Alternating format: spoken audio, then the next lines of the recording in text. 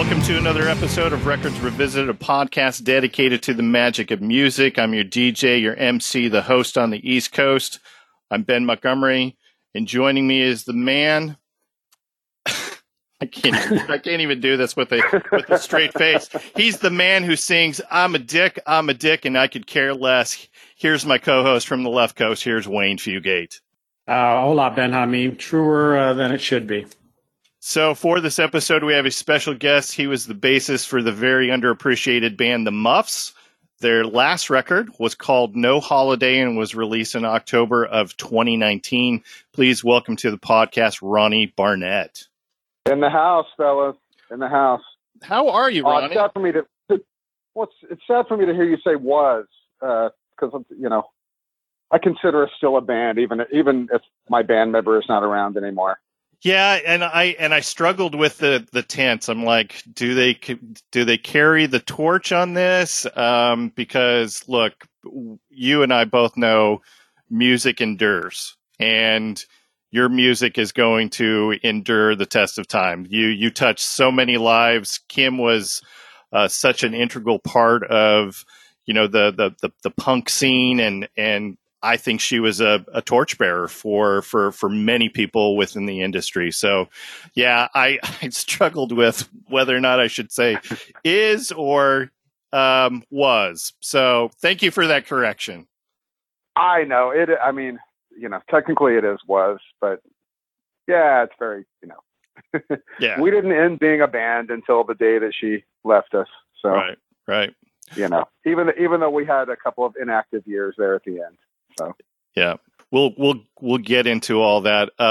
We do have to start with the all important question. So why don't I just start with Ronnie's? So Ronnie, what T-shirt are you wearing?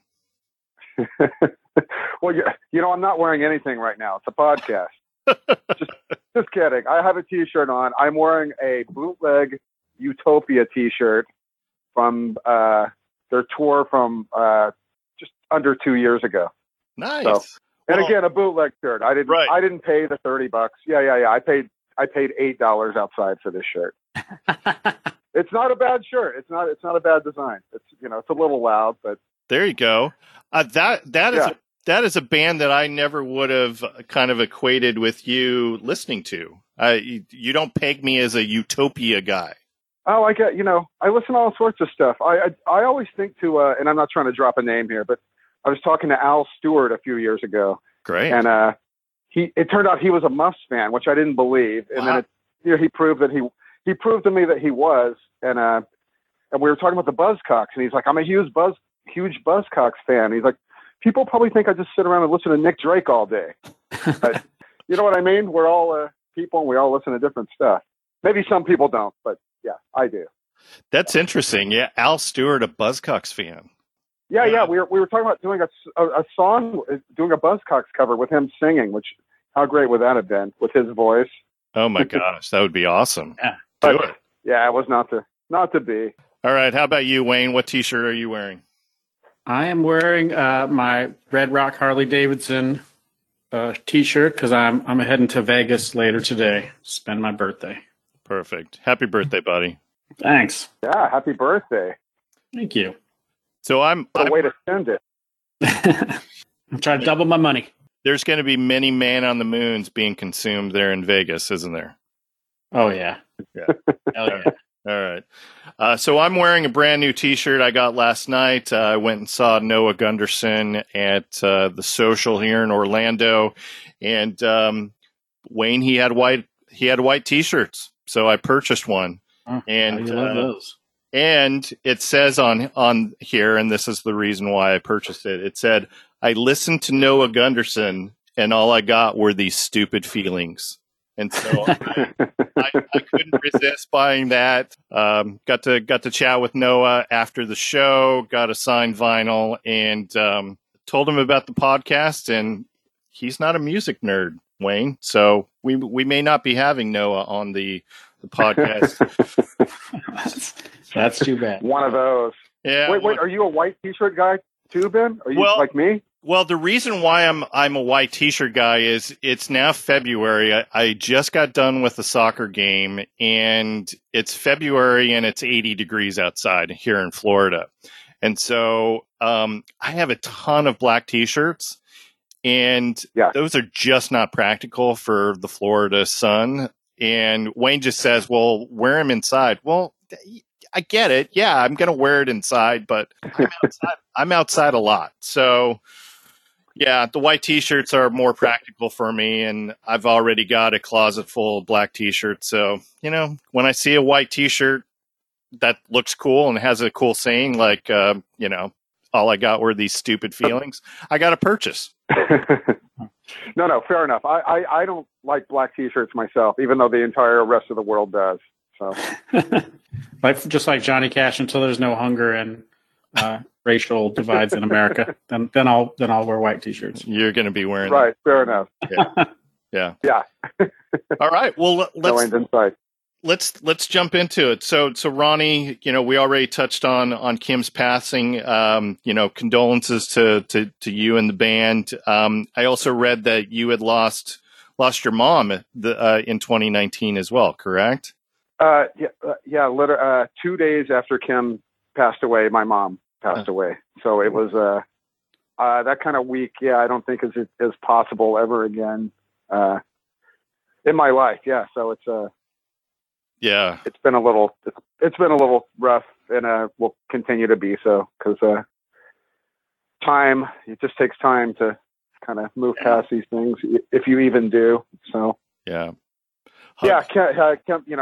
had a terminal disease, so that was, I don't want to say it was expected, but you knew that it would happen. But my mother, even though my mother was 83, she wasn't like in the hospital or anything, so that was a bit of a surprise.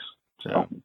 Yeah, 2019. Thanks for the condolences. Hugs out to you, man, because 2019 was not kind to me either. I lost my dad last year, right around that same time period in September of last year. So 2019 was good for many respects, but it's always going to be marred by, that was the year that my dad passed. So I feel you. Oh, man.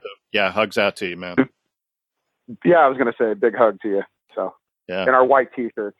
Absolutely. Actually, my Utopia shirt is a Jersey shirt, but that's, I don't want to get too technical. Even better, like Utopia, has to have that 70s vibe of a Jersey shirt, right? Exactly. Yeah. Always wanted to have like one of these cheesy bootleg designers do a muff shirt, but I never knew how to find them. Like I wanted to have one of those ones from the 70s, big loud design, lots of colors, cheap black T-shirt you can see through. Right. Oh well, another idea that didn't happen. But just go to the swap meet on a Saturday afternoon. You'll probably find half a dozen of those bootleggers out there. So yeah. So you were a referral from Mighty Joe Vincent. Did he tell you what record he chose to revisit? He did. And I was proud of him for picking one that somebody, that no one else probably, the obvious Ramones pick is going to be the first one, or Rocket to Russia, or, Leave Home is actually my favorite one. But, I'm proud of him for picking that one. And it's kind of funny. We've got this little punk referral line. So before him was Eric Davidson of New Bomb Turks. And he picked the Dead Boys' second record instead of picking, the obvious first record, which is just, fantastic. And so when you sent to me, hey, we're going to do the Knack second record, it just made me laugh because I'm like, well, of course. I mean, this little punk referral line is not going to pick the obvious records. So it just made me laugh when you chose that particular record. So. Yeah, I think those guys were thinking like me, like, all the big records are celebrated. You know what I mean? Like, and broken down. Like we don't need to talk about Marquee Moon or, Love Forever Changes or, it's like Mojo Magazine. Like, how many times can you write about Joy Division? I mean, they keep finding ways, but, So I thought pick the Knack.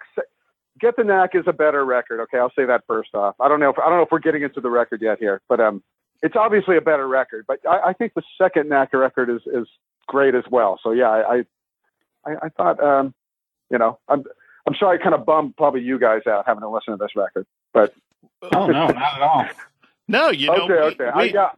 we like being able to go down the less traveled road. So it's good. In fact, as soon as you picked this record, the next day I was in a record store, and what's the third Knack record? What is that? Round Trip? Round Trip. Yeah, Round Trip. Yeah. So that was in the $5 bin there at the record store in pristine condition. And I was like, yeah, I'm grabbing this. And that is surprisingly a really stellar record. Like, I know that the critics were not super hip on them. I think maybe they kind of just had passed them off based off of this second record, but that third record is great. I've spun it a couple times since I've purchased it, and it's really underappreciated record. No, they really stretched out on that one. I mean, there's lots of different stuff going on that one, like, you know, jazzy influences and yeah, no, that's great that you got that record finally. Yeah. So should we talk about Round Trip? Maybe we should talk about Round Trip today. Maybe.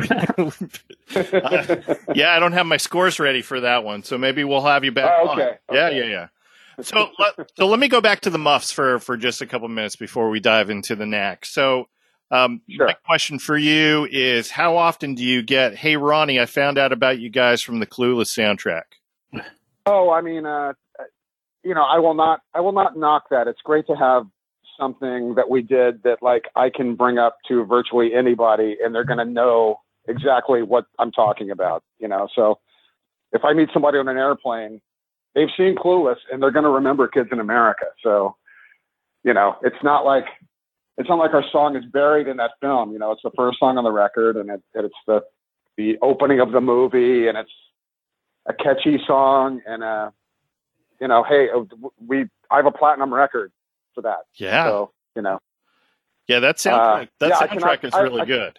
Yeah, the soundtrack's actually really good. And you know, it's funny, we never played that song live until just like 5 or 6 years ago when the Clueless came out on vinyl for the first time. So we did some press for it, and we actually got asked to play the song on this VH1 morning show called Morning Joe or something. It's not around anymore. Hosted by Nick Lachey from 98 Degrees. Nice.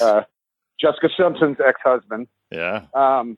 So we actually had to learn the song, and we started playing it at shows around then, and people would go nuts. Like, it's like, okay, we knew we kind of had this hit single that wasn't really a hit single, but I mean, it really, like, people really did perk up, and, you know, they would post it on Instagram and stuff. So yeah, it is kind of like our hit single, and that's fine. And you've made some mailbox money off of it, I would assume, as well. Well, just performance stuff. We sadly did not write it. So, oh yeah.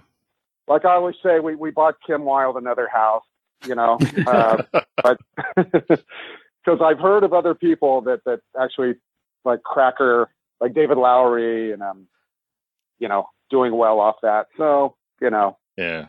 What can you say? We got paid a flat fee for doing that song, and I'm just glad it exists. You know, would I like to earn the money? Yes, I would. Yeah. But well, you know, that's what happens. I would assume that there were a number of people like me so I bought Blonder and Blonder because of my introduction to you guys through Kids in America.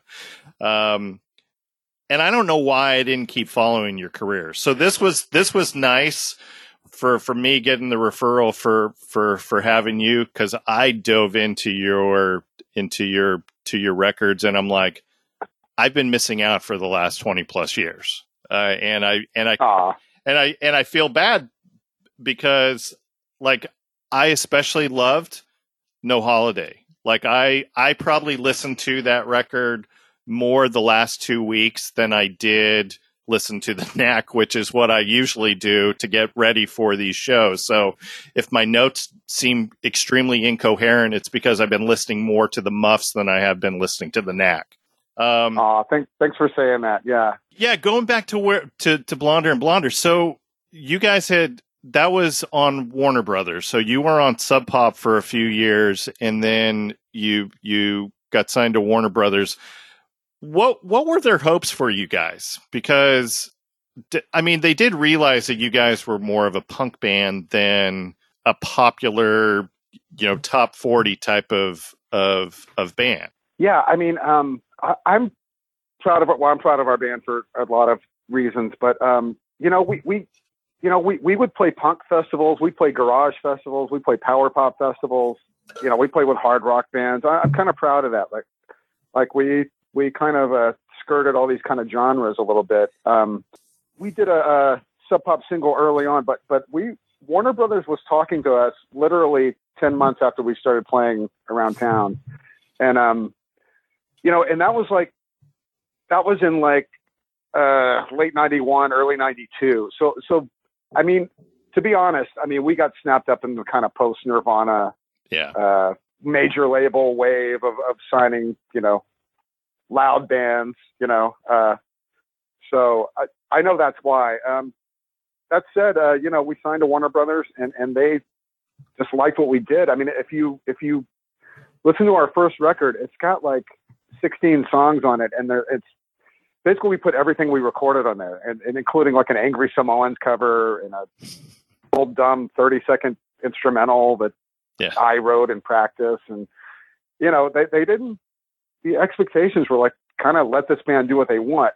That said, after the first record, Green Day happened, and this is documented in Green Day books and stuff. But Green Day signed to Warner Brothers with our A&R guy after our first record. They were fans of that record, so they signed and they took our A&R guy, our producer, our management, our booking agent. When I say took, it's they hired all those people, and then Dookie happened. So that's kind of why when Blonder came out, we first off, we switched over to Reprise, just so all the Green Day people could work our record. So that's why that record got a little bit more of a push, and we got a $60,000 video that was on 120 minutes. And, and again, we didn't compromise, all those stories you hear about bands on major labels where you turn in a record and the label doesn't hear singles and they want you to write more songs. That never happened with us. We had the easiest, best time during our 3, album major label run. I mean, that said, as commercial as I think we are, or as I used to think we were, I mean, we still have screaming and things, and it just, we developed our audience that stayed with us. But as far as crossing over to the big time, it never happened. But maybe that would have killed our band too. I mean, we were around for 27 active years, which is unbelievable. It's awesome. As this kind of mid-level working band, and we went all over the world, and I'm not, the way our career went, I couldn't have asked for anything to be much different, to be honest. Yeah. So, yeah. I sorry if I meandered there a little bit, but no, that's awesome. That's awesome. Love the history of it. Yeah. I watched a video, a live video of you guys at Amoeba Records a few years ago. And Kim even said, yeah, this is our one hit, Sad Tomorrow. They gave us $60,000 to make a video and it got played twice on MTV. So yeah, it's true. It's true. And that was directed by the Green Day video guy. It was all, all tied in. Yeah.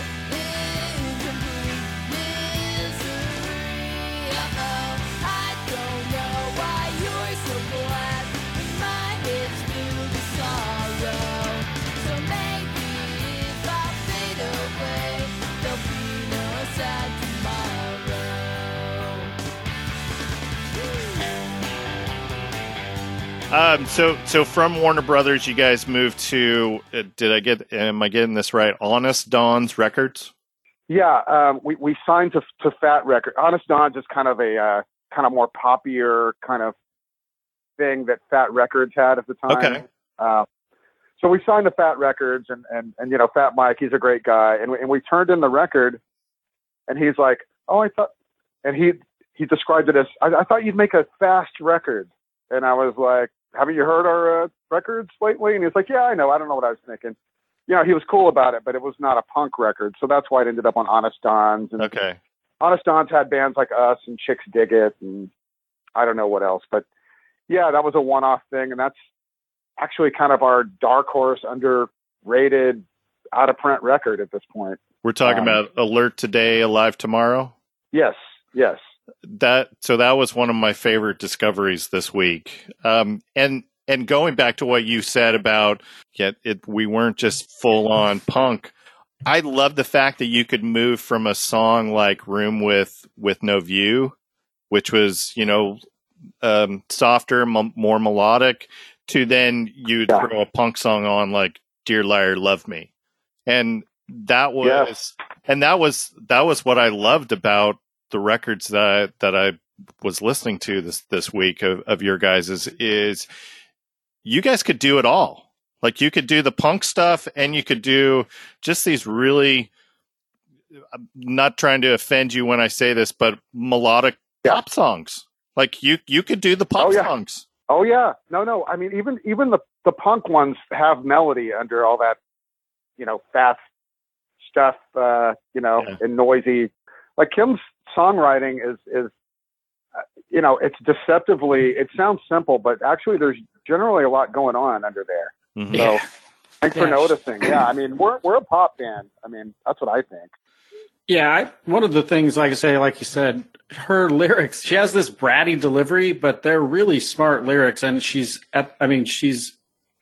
sincere and sarcastic in the same song, sometimes at the same time. She was an incredible songwriter and a really underrated guitar player.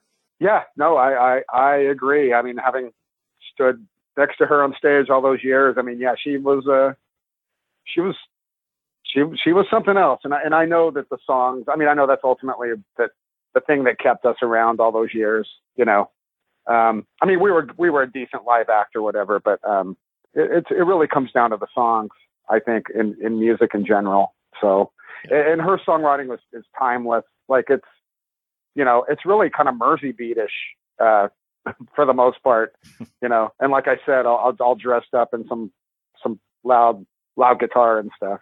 Yeah. So thanks for noticing, you guys. Well, the one thing, because I listen to mostly the stuff that I could get on Amazon. So Alert Today, Alive Tomorrow, really happy, which was probably my favorite, and Whoop-De-Doo, which I love to watch the growth in the band especially on those three, because they're like 5 years apart and 10 years apart on the second one. And I thought you guys were tailor made for alternative rock, especially like right around when Really, Really Happy came out.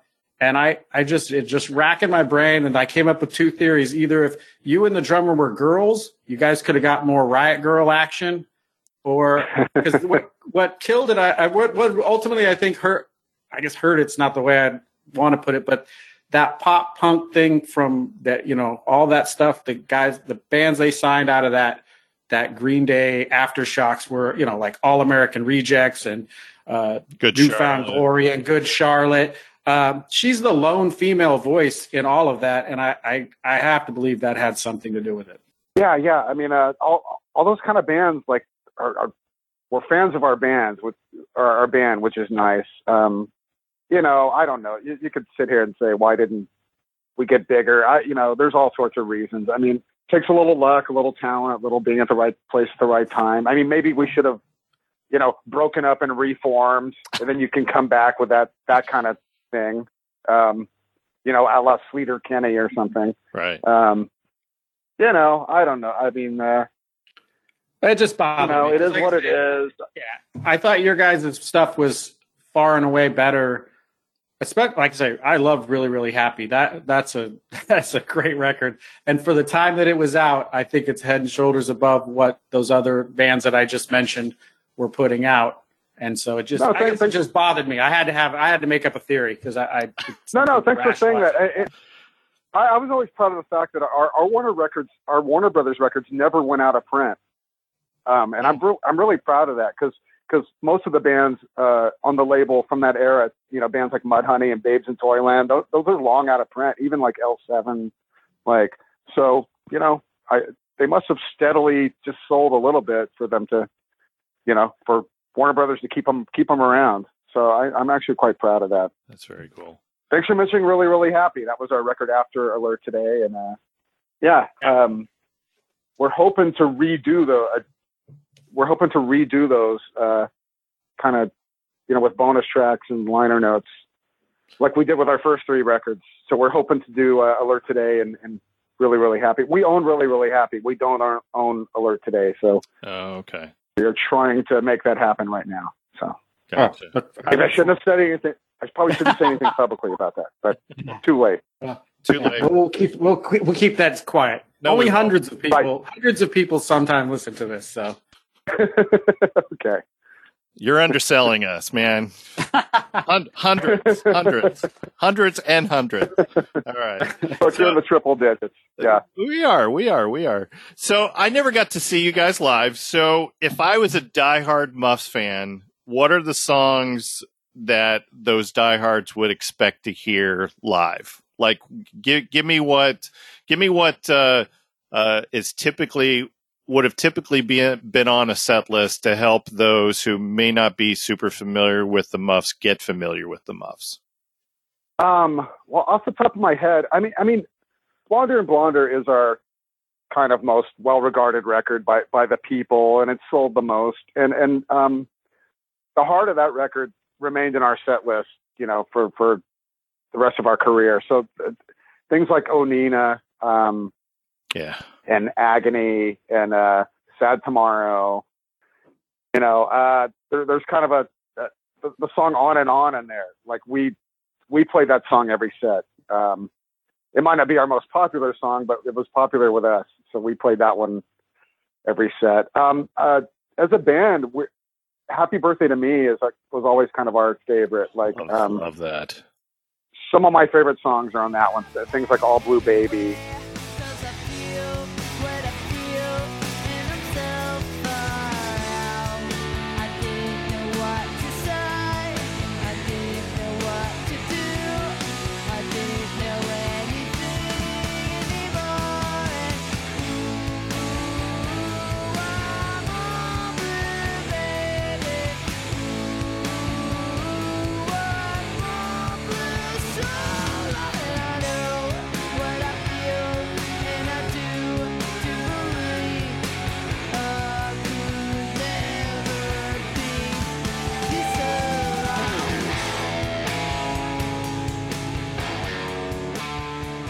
I'm not looking at the records. God, I'm drawing a blank. I can't remember our own songs. Put you on the spot. Sorry. Also think some of the first album, like Lucky Guy. It was hard to. I mean, the fans, our fans were great, and we're always going to leave fan favorites out of any set we played, but those are kind of ones that stuck around. Big Mouth from the first album. That's All My Love. We'd always kind of throw that one in there. Have a little garagey song. And then at the end, after Whoop-De-Doo, Take a Take Me was one that ended up being one of our best live songs. And it was kind of different. Like we kind of developed these things where we'd kind of break down in the middle of songs. Kim would dance, and I'm calling it dancing. We just do different kind of weird stuff. And even on the breakdown of That's All My Love, we would kind of go off on weird things musically, which, anyway, it was always fun. So what is the legacy of the Muffs and Kim? What do you guys want to be?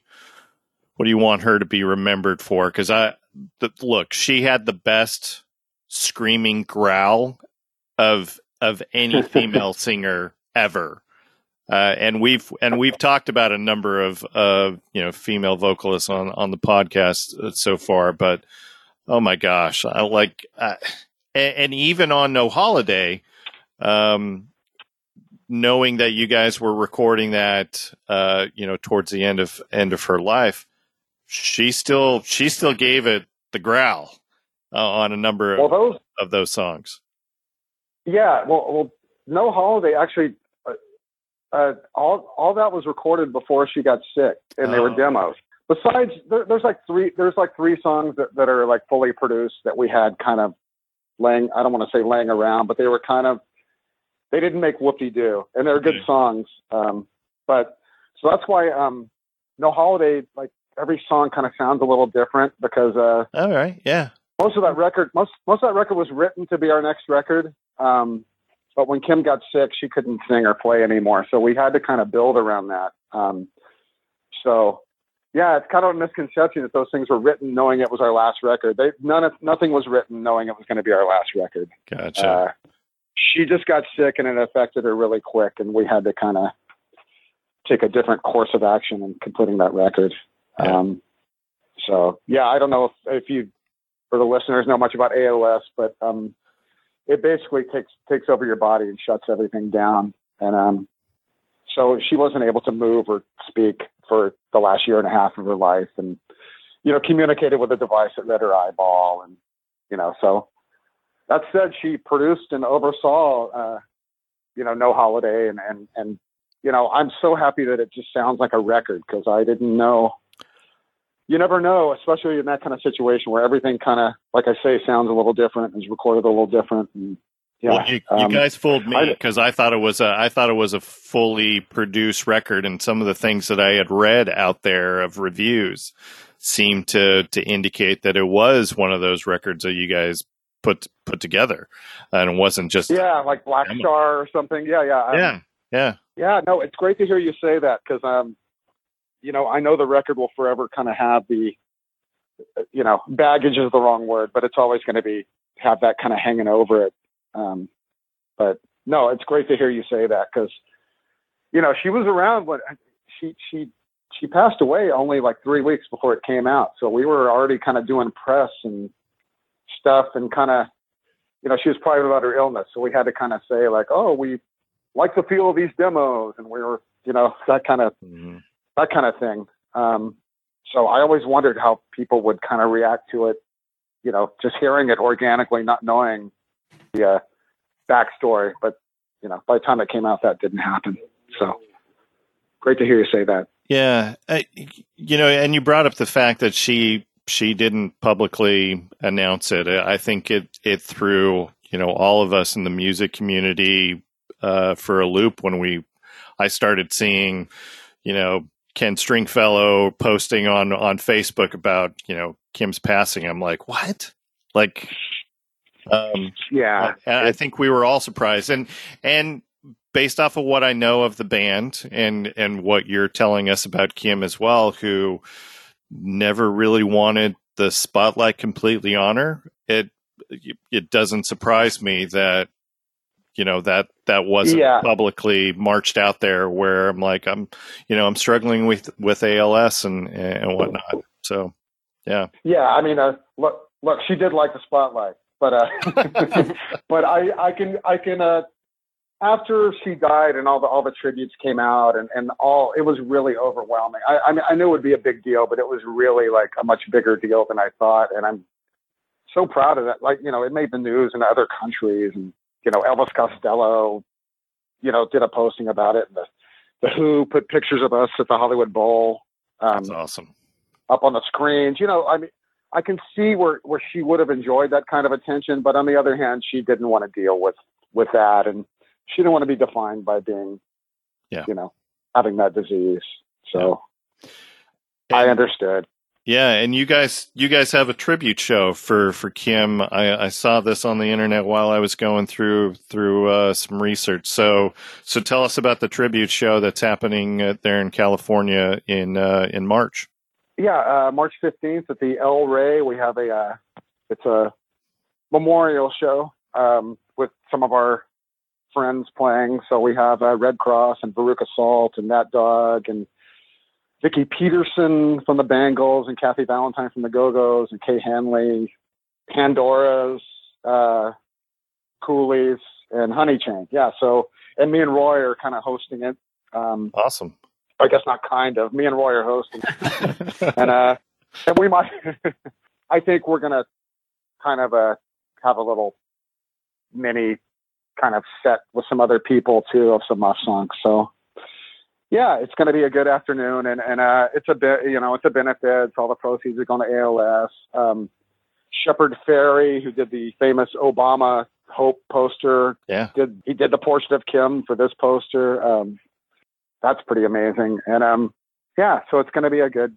It's going to be a lot of laughter, and there's going to be some tears too. I know it. So there was never any kind of public. Only Kim could have two funerals, but Kim had two funerals, but they were both private, so there hasn't really been anything public. So I guess this is the closest thing we've gotten to that. That's it. That's going to be a good day. That's a good lineup. Yeah, you guys. Yeah, you guys are going to do a good tribute for Kim. Wish I could be there. Yeah, no, she would. Yeah, she'd be very happy. Yeah, get out here, you guys. Just head that Harley Davidson from Vegas to here. All right, Wayne. Yeah, I hear. What day is it? It's a Sunday. It's March 15th. It's an afternoon show though, so a lot of the old people were complaining, like, I can't go out on a Sunday. It's like, well, it's a Sunday afternoon. Okay, you'll be home by 8:00. I hear that from Wayne all the time. What? You want me to stay up how late on a work night? Yeah, I work early. Yeah. I know you do. All right. Well, this is what happens with an aging demographic. Sorry, go ahead. Yeah. Well, let's transition over to the Knack, but we have to ask one last question before we transition to the record that you chose. So we've been asking all of our guests their opinion of Toto's Africa. Is it a good or a bad song? Oh, it's a fantastic song. It's unbelievably great. Always has been. But the fact that Weezer is, in the, anyway. I just say Weezer does like they have not changed a thing. It's the same arrangement, and people freak out over it. And then Toto was stuck covering Hash Pipe, which is like not a very good song. No, I saw Toto live last year, and me and my friend who went to the show, we kind of looked at each other and we're like, I get the joke that you're doing Hash Pipe, but you couldn't have picked a better song. Like, pick Beverly Hills or, pick the Sweater Song. Or, yeah. So they do have some good songs. Yeah, they do. Yeah, they do. All right. Well, let's switch to the record. None of their songs are as good as Africa, though. I just want to add that in. Go ahead. To totally agree with you on that. Yep. All right. So besides the Knack, any other records that you thought about to talk about? Oh, like, you mean contemplating it for this? Yeah. I mean, I have lots of favorite records. I mean, last night I was thinking like, I should have picked, Patti Smith's Wave would be a good one. Okay. Cause that's my favorite record by her, and people celebrate horses or whatever. But that would be a good one. Another second record, Devo's Duty Now for the Future. It's my favorite Devo record. I like Are We Not Men, but I mean, I really think Duty Now is a better record. I almost went with Heaven Tonight by Cheap Trick. Love that one. That would have been a good one. Been talking about doing an episode at Live at Budokan since probably episode 6 we started talking about doing it, and now we're almost 90 episodes in, so one of these days we'll get around to talking about Live at Budokan. Best live record out there. No, that would be a good one. That would be a good one.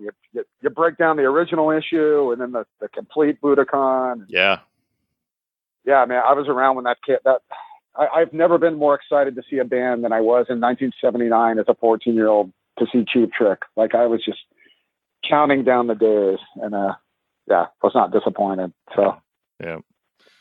All right. Well, so to remind the listeners what record you chose. I chose the Knack's second record, But the Little Girls Understand. All right. I don't think this record gets enough attention. And people, the Knack is kind of not talked about enough, in my opinion. So one of my favorite bands. Yeah, I just watched the documentary about them. Getting the Knack. Getting the Knack. And that was a good documentary. I felt like there was maybe a little too much focus on Doug, because the rest of the band, they're all solid musicians. Like the drumming and the bass playing in this record are just top notch. Oh, those guys are unbelievable. I mean, Bruce Gary had a long career even before the Knack. Like, he was in, a band on Casablanca called Giants, and I don't know. He played on. I don't have the information in front of me, but he played on all sorts of records. And then even after the Knack, he played on some of those Hendrix reissues, like I think First Days of the New Rising Sun and stuff. Like, unbelievable drummer. Yeah, absolutely. And Prescott Niles on bass as well. I mean, he played around before the Knack too. I mean, as you say, I mean, great musicians. Yep, absolutely. And that first record, like, I was 10 years old when that first record came out in 79, and it was everywhere. Like, it's one of the most recognizable album covers of all time. And you couldn't go anywhere without hearing My Sharona. And then it had a nice little resurgence in the early 90s when it was on the Reality Bites soundtrack, where you've got the scene where Winona Ryder and now her name Janine Garofalo are dancing in the mini mart, the AM/PM mini mart there. So it had a nice little resurgence in the 90s as well, and I think that helped the band kind of reestablish themselves, because they put a couple records out in the 90s as well. They did, and pretty good records too, especially Zoom. That's a good record too. It's not as good as the one we're about to talk about, but it was still good. Yeah. But you're right. Get the Knack too was like big as soon as it came out. Like, as far as I was 14, but it seems like, you're right. That record was everywhere, and it was on the radio, and it was like it's not like it hung around under the radar for a few months. Like, it was big as soon as it came out. Yeah, and it definitely sounded as though so there are a couple flaws with this record, I will say, and I kind of blame the record label for that, because that back in the 70s and early 80s, the mentality of the record labels were, we're going to put out 2 singles, and then you turn around and make us another record, and we want you to make it pronto.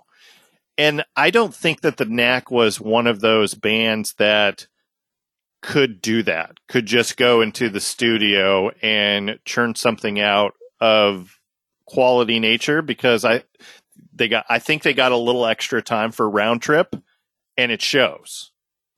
Right. Yeah.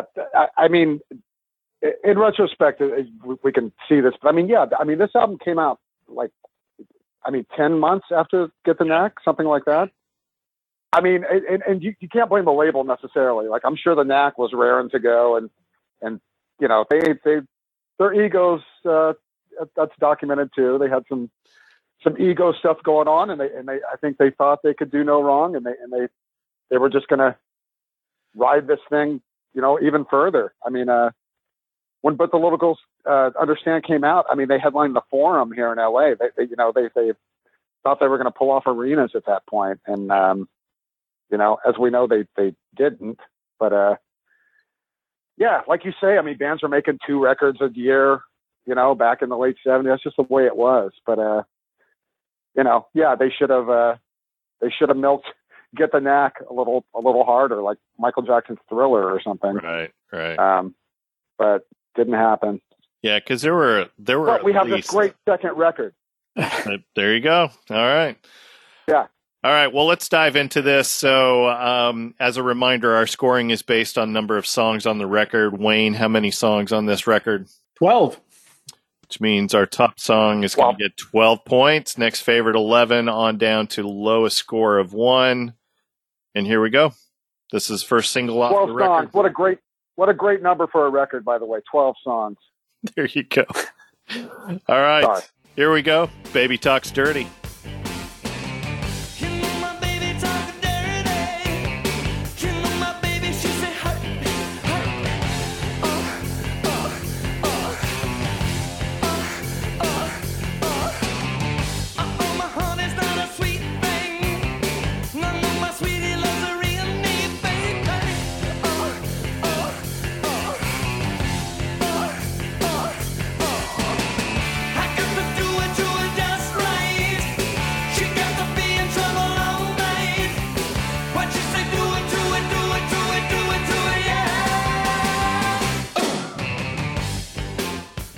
I would say this, we just talked about how Get the Knack was super popular. This was a lead single. It only peaked at number 38 on the Billboard Hot 100. And I would say this, you can't listen to this song without thinking about My Sharona, right? I thought that's what worked best for me. I think the reason that I gave this such a high score is and I think it got a lot of criticism. And I read something that Doug Fieger said that if this song would have been on their 5th album, people would have said they're getting back to their roots, getting back to the Knack sound. And that's a completely fair thing to say. I mean, it's okay to sound like the Knack when you're the Knack. Where I have problems with on this record is when they sound like somebody else. And this one really sounds like a combination of my favorite 2 Knack songs, My Sharona and Good Girls Don't. It's okay to sound like the Knack when you're the Knack, and the lyrics got some heat too. And when you read them, they're over the top, but it doesn't play like that. When you're listening to the song, it doesn't sound like gratuitous or gross or anything. And there's a sense of humor about most of Doug Fieger's good songs. So I thought it got a lot of criticism for as good a song as it really is. Yeah, I agree. I like that breakdown, Wayne. Like you're right. Like, as a kid, I didn't notice the lyrics. I mean, and you're right. You read them now, and they are definitely over the top. And the song is, a rewrite of My Sharona, but I mean, it's still a really good song. And they, during those years in the '90s where they reformed, I mean, this was their opening song, so they didn't hate this song. I can't believe it charted so low. That's shocking to me. Yeah. Wow. Maybe because of all the sexual cliches in there. I mean, again, keep in mind this is February of 1980 when this came out. Yeah, but you could just think of the things you could get away. Like this song, if you wrote this song today, nobody would put it on tape. They tell you to get it out of their office and set it on fire. They don't want to be any part of this. But in 1981, it would have. Yeah, I mean, clearly it wasn't as big a deal. And I think I think the critics took it too seriously. It's supposed to be fun. It sounds fun. And like I say, it's got it's using some of those great elements of My Sharona. I'll give you that, but it doesn't use them constantly through the whole song. I felt like it got harshly criticized. Back in the '60s, this happened all the time. Like people would have a hit and they'd write something that sounds like it. I mean, I think this is a great standalone track, and also as far as lyrics, I mean, the Knack was no stranger to that. I mean, on Good Girls Don't, it's got the line about sitting on your face or whatever. I mean, that's arguably even more over the top than talking about a girl that likes to be whipped or whatever the song's about. Yeah, and so Wayne, you're telling me that in today's world, nobody's going to write a lyric of "My little lady like a licky." No, where they get it's going to get rough is where she wants to be beat and that okay. There's just I would say in a total body of work after hashtag Me Too, no one's going to let you put this on. They're not going to pay you to put this on a record. This is America. You can do whatever you want, but it wouldn't be on the radio, and it wouldn't be on streaming services. All right, fair enough. All right, anything else on Baby Talks Dirty? The 7-inch has another great picture sleeve. I don't know if you guys are familiar with the Knack 7-inch picture sleeves, but the early ones often had Sharona herself on the covers and in very kind of semi-provocative poses. Is this the white T-shirt one? See-through. No, that's my Sharona, but this one, okay. She's kind of sitting. It's kind of a side view, and she's got a leg lifted, and yeah, it's another great picture sleeve. There you go. All right, let's get some scores. Graphics are important to me as well. Yeah, we'll get to the cover of this too at the end, but go ahead. Yeah, there you go. Wayne, your score? 12. This was my favorite song. All right, Ronnie? It was close, but. Oh, wow. I gave this a 9. Okay. So it's up there, but yeah, not my favorite on the record, but I do love the song. Yeah, and I give this a 6, and the reason why is I just kind of got over by the end of the song of Doug's really getting to the climax of things during the chorus. So it just got it got a little overblown for me. If he would have done maybe half of those, I probably would have liked this song a little bit better. But there you go. There's my reasoning. I'm sorry. Make that sound again. No. Nope. Okay. You're going to have to rewind the tape for that again. All right. Next song is I Want Ya.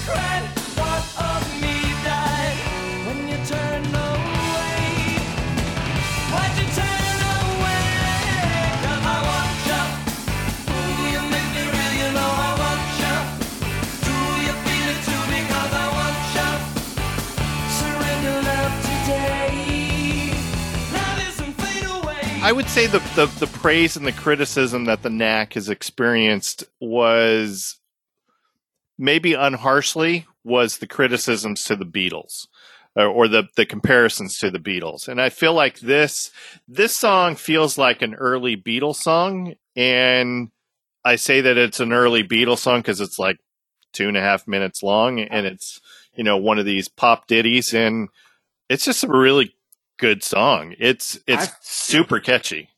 Yeah, I feel like this is a Beatles song via Cheap Trick, though. This is yeah. Total power pop with a new wave edge. This is as good as anything Cheap Trick was doing at the time. But there's a little bit of that power pop Cheap Trick kind of a sound in the first one, but it's really on here. This was almost my favorite song. It was close. I really like this. Is the song I hadn't heard before that I absolutely will listen to many times in the future. The drumming on this one is just awesome, flat out amazing. And then when he does that now there's some fade away at the end, towards the end of the choruses. It just gives it this whole. It just is a really well rounded. It has a lot of different elements, a lot of roller coaster ride. This is just a great song.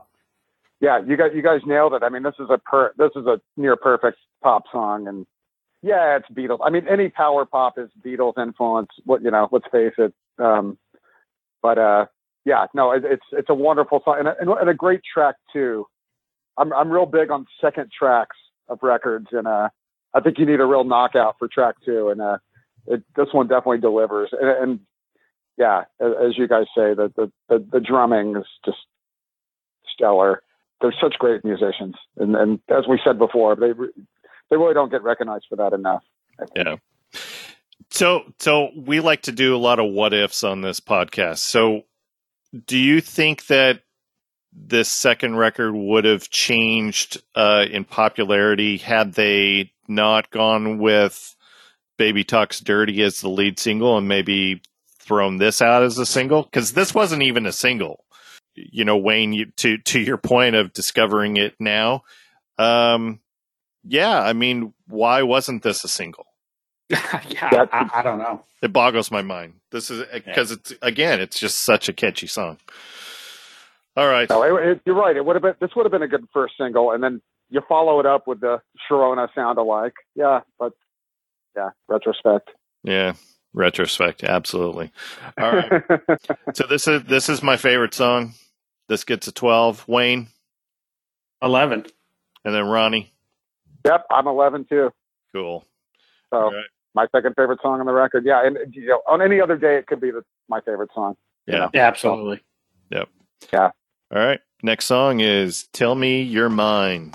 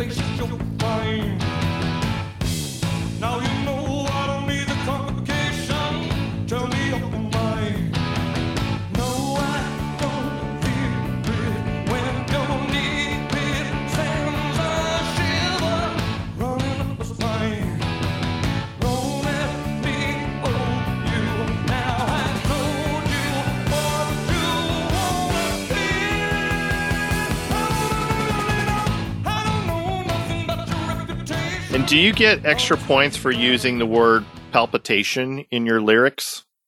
I think so. Yeah, I think so. Any word with that many syllables in a song, in a pop song, yeah. And he does it one a that lot. sounds like Buddy Holly.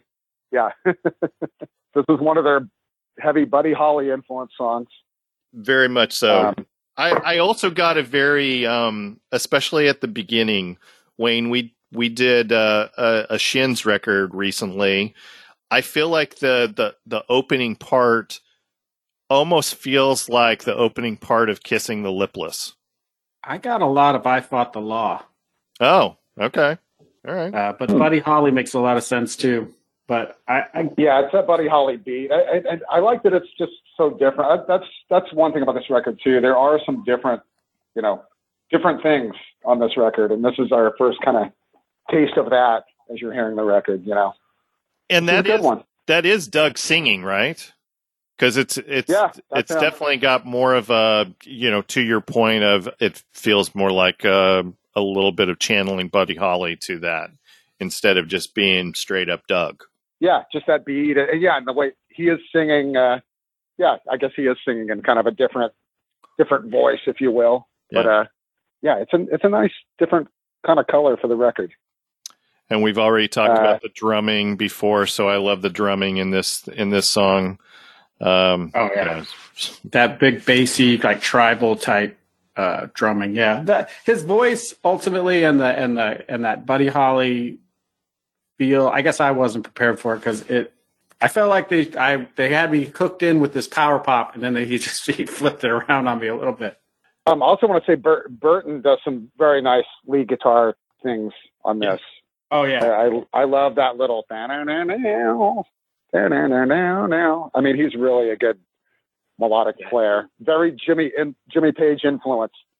That's people don't talk about, but yeah, that's in my notes. He's got like 3 solos in here that are really the highlights of the song for me. Again, really good. Anything lyrically on this song? Because I like the last verse. I think it's the rhyming up to that point is a little corny. We just talked about palpitation, and he uses aggravation and hesitation, reservation, and then the last verse is, now I know there's another connotation, there's another rhyme. It's almost like he's like, I already know that you guys are probably goofing on me a little bit with using, misinterpretation and, admiration and, all of these bigger type of words. And then he throws out that line, and I just think he nails it. I love that, the fact that he saved that line until the end of the song. I feel like it hammers the message home. So it's cool. I like it. I love that you notice that. I don't really notice lyrics for the most part unless they really stand out, so I've never actually really taken that in. Thank you. Yeah, I think that's fantastic. I'm a lyric guy, totally. So, all right, let's get some scores. This is my 7. Wayne, did I lose Wayne? No, I said 5, but I had my cough button on, so you didn't know that. There you go. And Ronnie? I got a 4 on this one. All right. So. And that leads us to Mr. Handelman. La Signora is a sight for sore eyes. Half an hour in a paradise. You're not the first and you will never come last. But the natives are restless, so you better grab fast. Mr. Handelman, Mr. Handelman, take my wife home. Mr. Handelman, Mr. Handelman, Mr. Handelman, take my wife home. Take my wife, Mr. Handelman. I just want to start by saying, like, this was the song that I grew up in Houston, Texas, and the rock station, big rock station growing up was KLOL, and this is the song they played from this record. Because FMC, and I was already a Knack fan, but I never understood, talking about lyrics, like I never understood the words Mr. Handelman and what that's supposed to mean.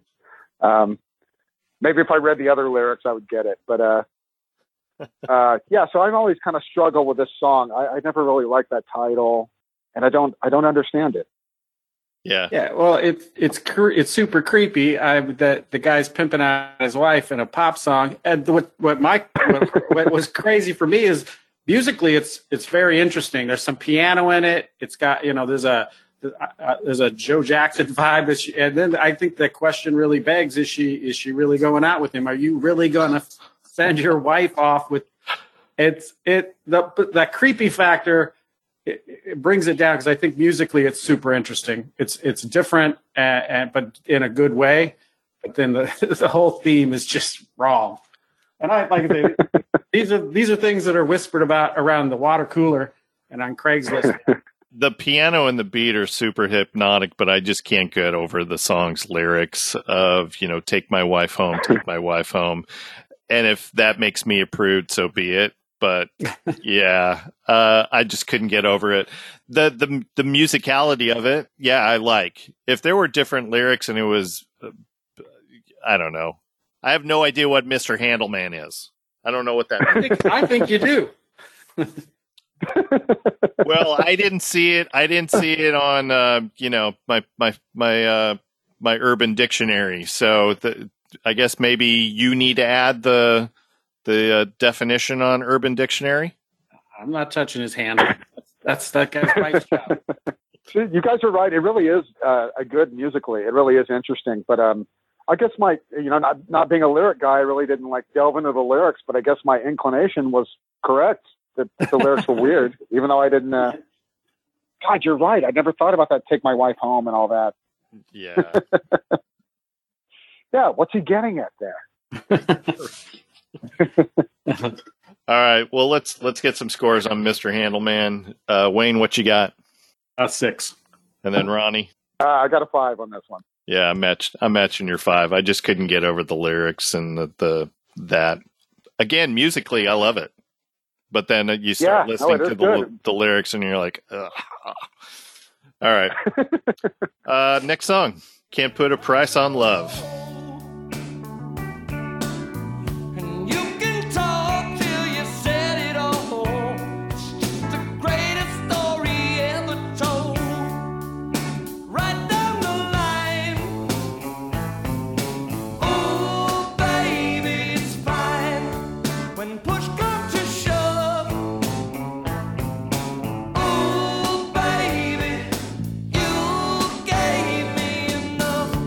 I'll pay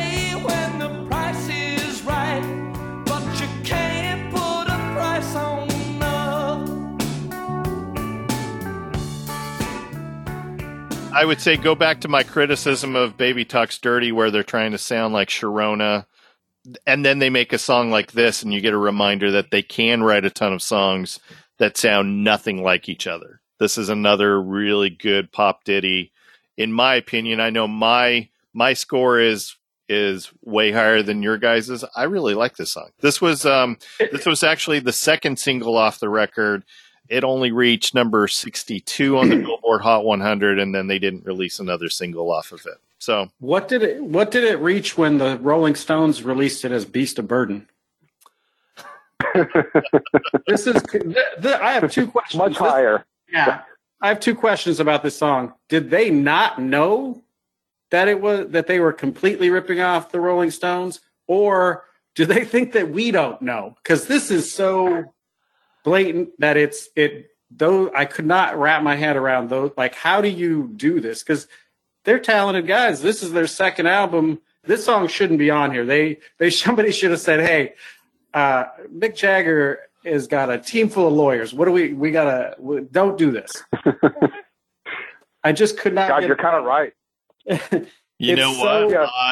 I did not equate this with Beast of Burden. It has been a while since I've listened to some Stones. Wow. So yeah. Wow. You're the Stones guy, though. I didn't either, but it's a complete. yeah, the little guitar licks, even even the little guitar licks. Yeah, I never thought about that either. So Wow. The lyrics are cliche. They're not up to what has done, and like I say, they're completely knocked off. And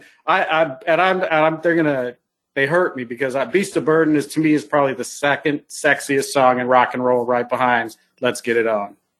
All right. Yeah, I always hated the opening lines of this song, so that always kind of took it down for me too. But I like the Smoking music. like a but cigarette? I like. Yeah. You're smoking like a cigarette, and I was burned. I was cast aside. I always thought that was dumb. Again, I only notice lyrics when they kind of stick out. I like this song, but God, it is kind of Beast of Burden. Yeah. Hey, Ronnie. So my favorite lyrics on this song are, "You smoked me like a cigarette. I was burned. I was cast aside." Okay, that makes it such a wonderful world. We all absolutely, and that's kind of why my score is a little bit higher. I think it's just a catchy song, and now Wayne, I'm gonna have to re-listen to it and with that Beast of Burden vibe to it. So now thanks, Wayne. You just ruined the song. Yeah, I'm sorry, but yeah, I'm sorry and I'm not sorry. No, don't apologize. They're kind of the Stone Temple Pilots of the late '70s. Right. Yeah, I can see. Meaning that they ate different styles. Yeah. Sorry. Yeah. So this is my 10. Wayne, what you got? Holy shit, a 4. Wow. And then Ronnie. Oh, and I'm going the low. I'm 3 on this one. All right. Yeah. Yeah. All right. Next song, Hold On Tight and Don't Let Go.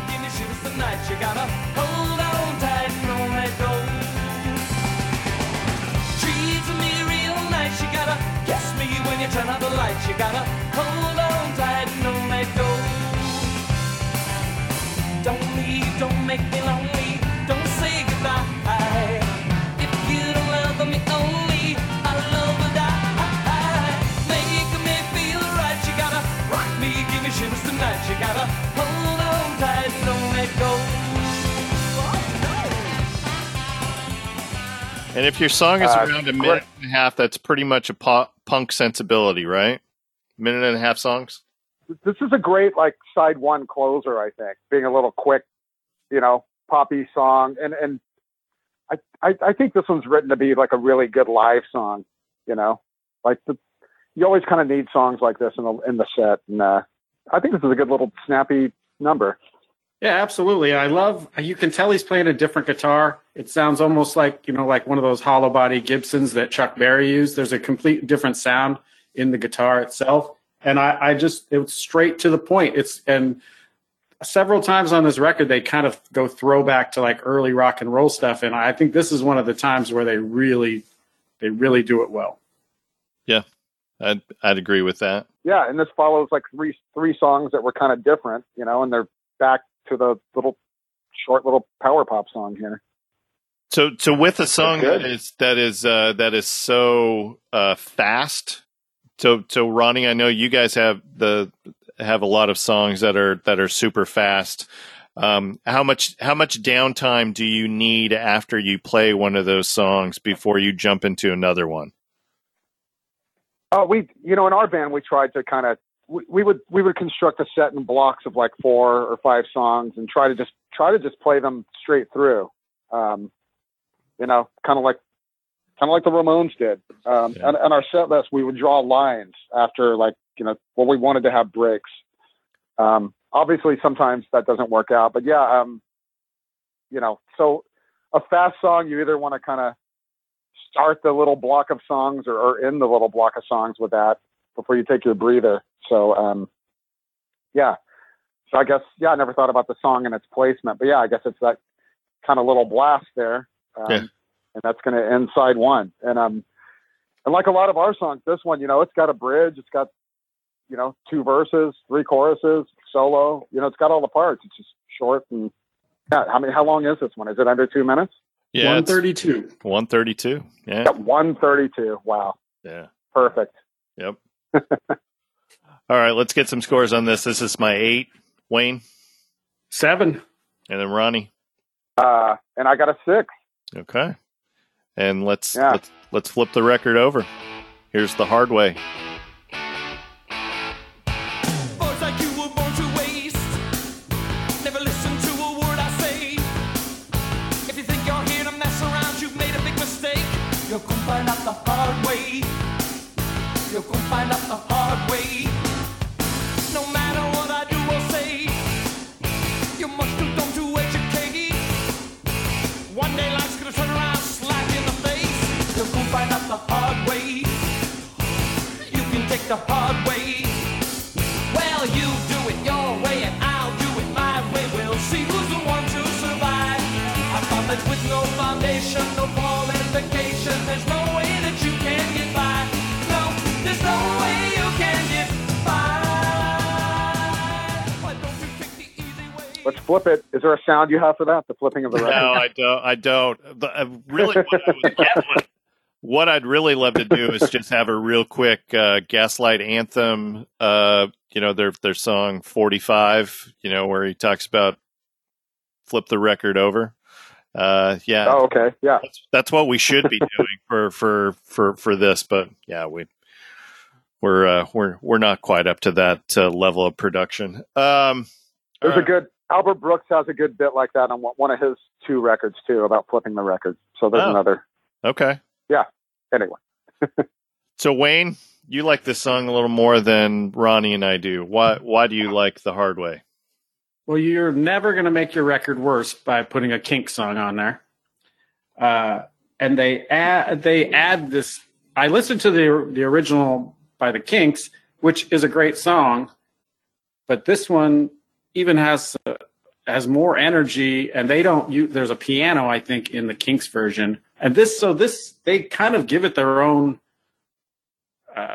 spin. I don't know if it's exactly right because they don't really change it. Like they play it faster, like it's 230, 235 for the Kinks, and they knock it out in 213. So they just rev it up and take this great song that when you read the lyrics, it fits right in with their themes and their style, and then they just, like I say, you're never going to hurt yourself by covering the Kinks. Just ask Van Halen. Yeah. Yeah, I just score this one low because it's a cover song. That's they do a great version. I mean, the song is not it's obscure, it still is. I didn't know it at the time.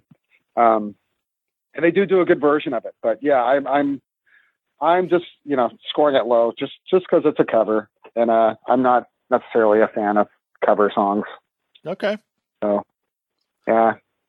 Fair enough. And I didn't listen to the Kinks version. I kept meaning to listen to it. Does Ray Davies say illiterate the way that Doug says illiterate? I believe so. I didn't pay a super amount of attention, but I know that I'm curious to know if this is what inspired Nick Lowe, because Cruel to Be Kind. that line is used in 75 by the Kinks, and he didn't write his song till 78. So Yeah. I'm curious. I don't know. I have nothing to indicate that he did, but Well, I think he did pronounce it that way, but I could be wrong. okay. Because it's a pretty straight ahead cover. As Wayne said, they kind of do it a little faster, but Yeah. you know, it's pretty much as is. Yeah. All right. So Wayne, what you got for a score? 10. And then Ronnie. This is my one. Okay. And again, just because it's a cover. Yeah. There you go. And this is my 4. So we're all over the place for scores. All right. Next song. It's You. When I say it's you, squeezing me. Oh. When I say it's you, kissing me. When I say it's you,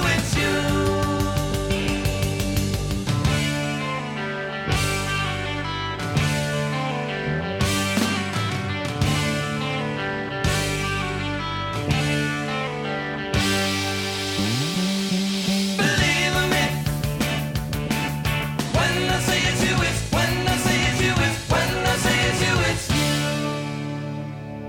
it's you. Another song just over 2 minutes long. Ronnie, get us started. Why do you like this song? Oh, this is another like one of those near perfect pop songs. Kind of like I Want You, you know. There it is again, second track on the side. They hook you back in with one of those near perfect power pop songs. Yeah, I think it's I don't want to say perfect. That's why I keep saying near perfect. What's but- what's the perfect pop song in your estimation? God, see, let me think. know. I'll try to think of it by the end of the. I know I'm putting you on the spot again. Sorry. Yeah, I don't. It's not Shake Some Action. I can tell you that. That's a good song, but it's not the perfect pop song No. as many think. I'd put my Sharona in the conversation. That's There- about it. Yeah. That's right up there as far as a perfect pop. I mean, my youngest kid is 20, and he knows that song and can sing that song. So it's just since we're talking about the Knack, I think that's a song that's timeless. My Everybody youngest is knows. 10 and he can sing it. Yeah. Yeah. Yeah, actually, if we're going to talk perfect, I can name a perfect pop song on Get the Knack, and that's what the little girls do. I think that song has it all. Like really good melody, really good little turnarounds and bridge, and Yeah. it's hidden there on side too. But I think that's a perfect pop song. Yeah, that's good tune. So lyrically, I got a question for you guys. Was he with Sharona at this point at making of the second record? Yes. Okay. Because Yes. the lyrics of "I don't mind if you're lying to your boyfriend, I can keep a secret only you and I will ever know." So I was just curious if she was with Doug at this point. So I assume that this is about Sharona because I think he said that almost every song on the first 2 records were about her. So anyway. Wasn't she not underage, but she was I think she was pretty young too. So maybe the secret was don't tell anybody you're with a much older man. But I agree with Ronnie. This is a song that when I listened to it, I couldn't. Their lack of continued popularity baffles me because when they can write songs like this is as strong as the first 2 songs on the record. It's got a great new wave edge to it that at this time in SoCal, a lot of bands, Oingo Boingo, Sparks, there was a lot of bands that had this power pop, sound with this kind of this weird little new wave edge to it. Yeah. No, we talked about this kind of, but yeah, this would have been a perfect single too. I mean, we've already named 2 songs that would have been a much better single than Can't Put a Price on Love, but there you go. Yeah. Yep. All right. Let's get some scores. What you got, Wayne? 9. And then Ronnie? I got a 10 on this. All right. This is my 11. I know a lot of these songs were written kind of around the same time as Get the Knack too. So, this might have been written when he was still trying to get Schroner or whatever too. So who knows? Yeah, I had heard that most of these songs were written. I mean, some of them even before Get the Knack. Well, wasn't Some of these songs that they had early incarnations of stuff they played live before they even got signed. yeah, I think there was talk of them actually wanting to have a Get the Knack be a double album. Yeah, I did read that somewhere. yeah. Interesting. All right, next song, End of the Game.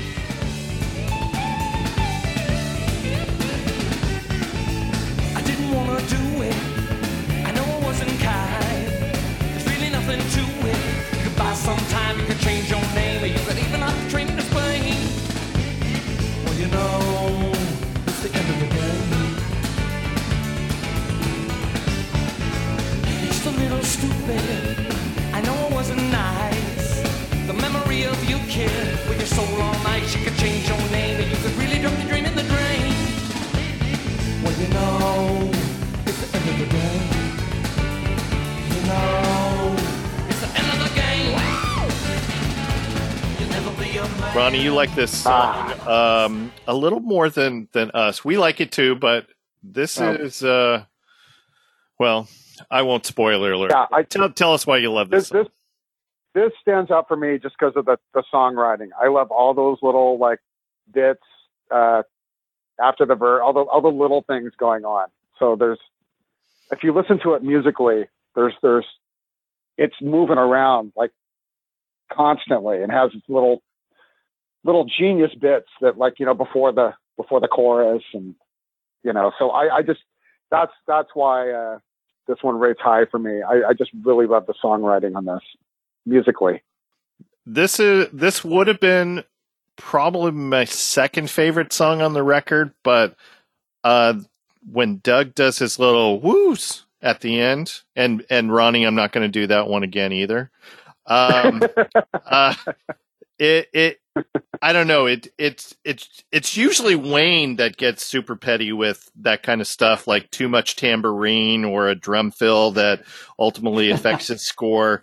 The woos affect my score a little bit for this, because I really do like it, but that the woos, I don't know. It got to me. And to your point, Ronnie, about the band being, you know, top notch.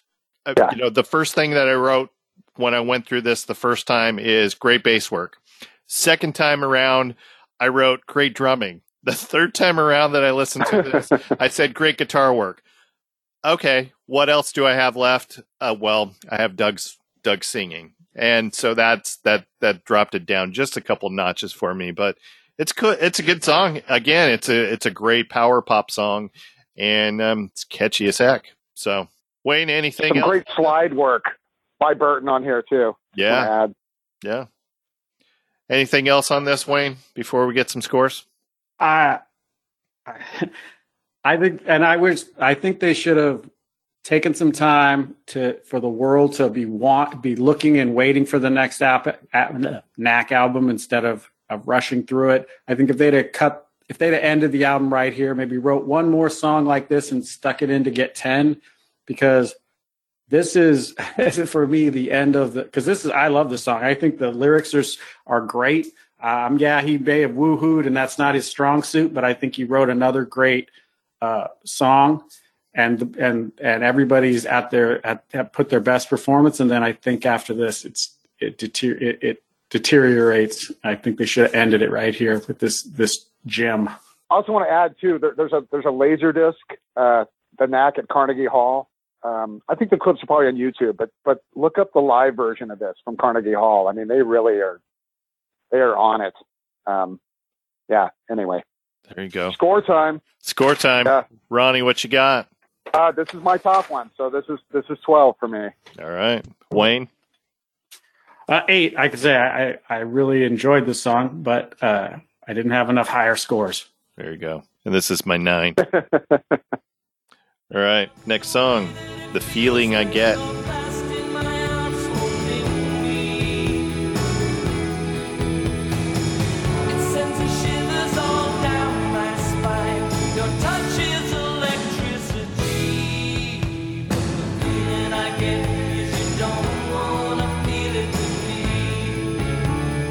Don't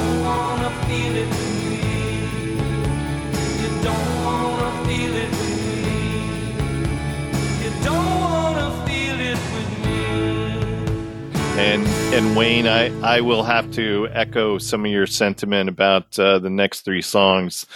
Not my favorites on the record, and this totally gives me. I don't know which 60s girl group name it one. is. It could have been anyone. It could have been the Chiffons or the Ronettes. or anybody. That the Jingle Bells. It creates this image of any of those, and then it has and then the one that most I think typifies is "And Then She Kissed Me," but it's just not. After so much great stuff, and I got. There's been a couple of occasions where they've kind of thrown back to older, early day rock and roll, which I think is a great, connection to what you're doing and showing that it's all from the same place. But this just feels wrong. I give them credit a little bit for wanting to change up their sound. And there's a lot of different non-Sharona formula songs on this record, but I don't know, musically, this just didn't do much for me. 260s girl group. And yeah. So Ronnie, I know that you, based off the scores here, you liked it a little more than Wayne and I did. Yeah. First, Wayne, I want to give you credit for saying "Then She Kissed Me" because that's the Kiss version. Okay, because originally it was "Then He Kissed Me," by the Crystals. Obviously, it's very derivative of that song. It's basically is "Then He Kissed Me," but I think they pulled off the feel of this. I like the production on it. I like the castanets. I like the feel. I mean, it does. I think they kind of pulled off the tribute they were trying to pull off on this one. So it's derivative, but I think it's a nice song, and I think it's a nice, different sounding song. Yeah, for the record too. All right. So Ronnie, your score on this one? This is an 8 for me. Okay, and then Wayne? Deuce. And this is my 3. All right. Next song is "Having a Rave Up."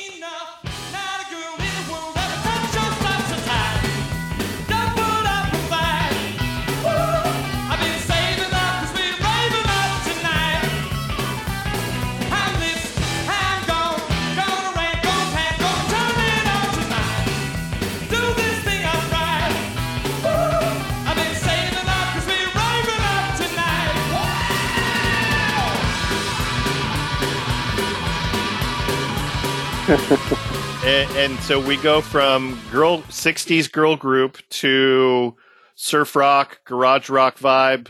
Another song that's less than 2 minutes.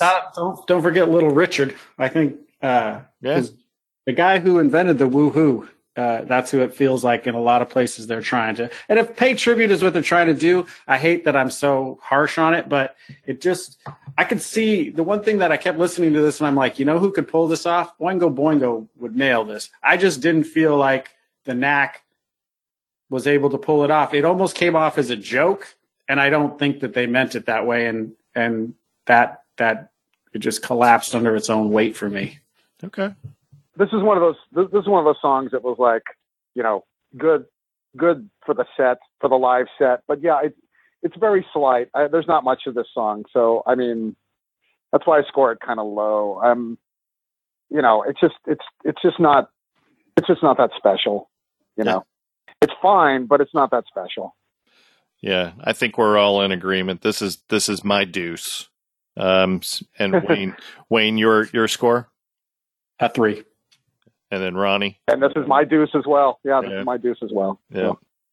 All right. We're on the same page here almost. Yeah. Yep.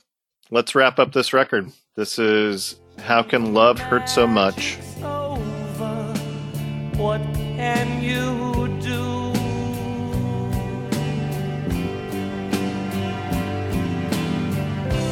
Why do I have to love her? Why can't it be another? Would it be easier with you? Tell me, how can love hurt so much?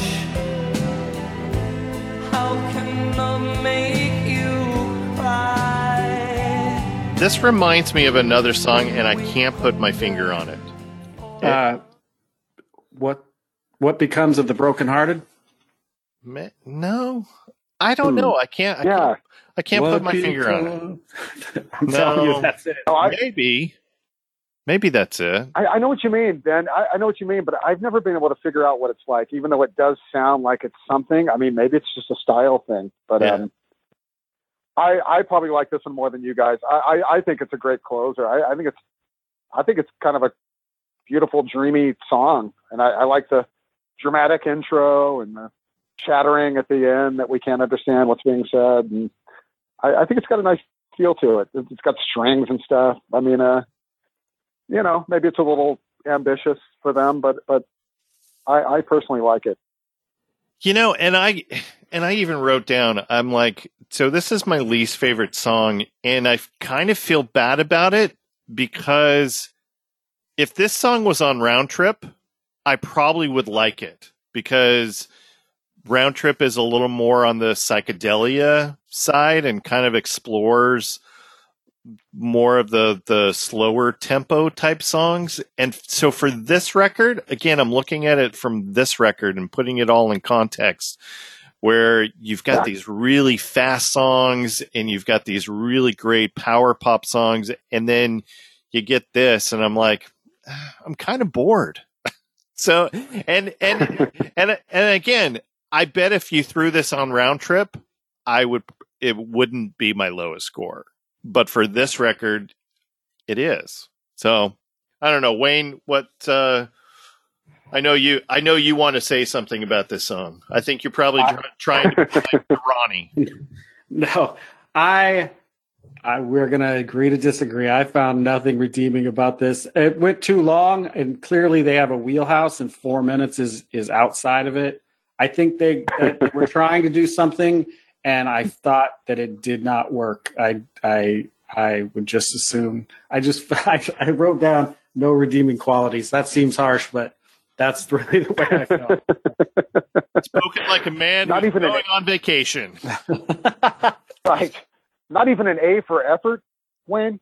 They've done so well. I guess I'm judging it from the fact that I think they had so much talent, and they brought in these 12 songs and they put them on a record in 10 months, when I just feel like and then with what happened to their career, where it's not like, where's the next, Knack single? It's like, oh, here it is. It's a lot similar to the first Knack single, where they should have made us want, and, we should have been looking for and waiting. And they should have, if they'd have put more effort and taken some more time, and some of this stuff should have came out. Most of it, I would say, should stay, but they've shown such talent to come up with this at the end.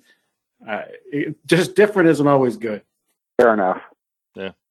All right. So Wayne and I have already said this is our lowest. So Ronnie, what's your score? Well, I got a 7 on this one. So okay. All right. There you go. And that's the beauty of us scoring these. We cover all different ranges of scores and how people consume music. So I even told Wayne ahead of time, I'm like, so we're all over the place on some of these songs. So this yeah, good. So that's it is good. It is good. Yeah. It'd be a little more boring if we all just thought the same thing. Exactly. But we were pretty consistent on most of them. On a lot of songs. We were pretty along. Yeah. This is usually the part where I say, did we cover everything? Did we miss anything? No, we've given more attention to the Knack. Oh, you wanted to talk about the cover. Yes, go for it. I just want to I'm always, covers are important to me. And the cover of this record is terrible. All right. I mean, that's another thing I think killed this record. Like, okay, yeah, it's Sharona gazing up at the Knack, but it's a terrible cover. That said, I love the inner sleeve. I love the picture of them in the limo with the girls on either side, surrounding them. So there you go. Yeah. So let's figure out what our top 5 is. So any guesses on what number 1 is? Oh, I Want You. It's got to be I Want You. Yeah. It's I Want You. Yeah, definitely. That got a average score of 11.33, followed by It's You, with an average score of 10, followed by End of the Game. Baby Talks Dirty was our number 4. That was an average score of 9, largely in part from Wayne having that as his top song. And then Hold On Tight and Don't Let Go. That was our 5th based off of scores. So that's pretty solid 5, though, right? Like I would Definitely. totally I think listen to that. Like I say, this was. I watched the. I'm glad that he chose this because it was great to listen to it, and I think it got heat that it didn't necessarily deserve. Yeah, it wasn't perfect, and they did some things that maybe they should in retrospect may have done differently. But there's a lot of really good stuff on here. And now I got to go listen to Beastie Burden. Or Can't Put a Price on You heard it on the whichever you Snack choose. record. Yeah. That's it. So Ronnie, this has been fun. Thank you so much for absolutely. revisiting with us. Oh, So- thank you guys. Yeah. No, anytime you need somebody to fill in last minute, I'm here for you. absolutely. I love it. It was a So, blast. Yeah. so remind our listeners where they can find all the happenings of Ronnie, the tribute, anything that else you're working on. This is your time to plug away. Yeah, I'm not a real big plugger, but the Muffs album, No Holiday, on Omnivore Records, came out last October. And then, Kim's Memorial at the El Rey on March 15th. And what else? I'm part of a Lovin' Spoonful tribute done by the Wild Honey organization on February 29th. And me and Roy be playing a song there, and we're going to say a few words about Kim before the thing, too. So that's about it. Cool. I'm out there, and you can find me. So. Absolutely. All right. So last question, and this is the question that we threw out to Mighty Joe. So, who do you know that I don't know who'd want to join us on this podcast to revisit one of their favorite records? Ooh, you know who I think would be good? Real big music fan, and you guys might be a fan of his. He was Steve Wynn from the Dream Syndicate. Absolutely. Oh, absolutely. Very much. Yeah. Steve's very smart and, like I say, big music fan. And, I think Steve would be great on here. So, And he was I'll the look that up. baseball project as well, right? Yeah, exactly. Yeah. No, he works hard. He does all sorts of stuff. We need to get him on so that we can talk some baseball again, Wayne. Oh, absolutely. I'll make this happen. Cool. That'd be totally fun. All right. Well, let me wrap this up. So as a reminder, you can find all of our happenings on our Facebook page for the Records Revisited podcast. Go to recordsrevisitedpodcast.com to find all of our previous episodes. We're on Twitter at Podcast Records. We are on Instagram, Records Revisited. Is it just Records Revisited or Records Revisited Podcast? I always screw that up. Records Revisited podcast. There you go. And so on all those platforms, please go subscribe and rate or review us. So thanks for listening. Please go support the arts. Go to a live show, buy a t-shirt of the band, buy a record, visit a record store, and not just on Record Store Day. We are Records Revisited, and we are out.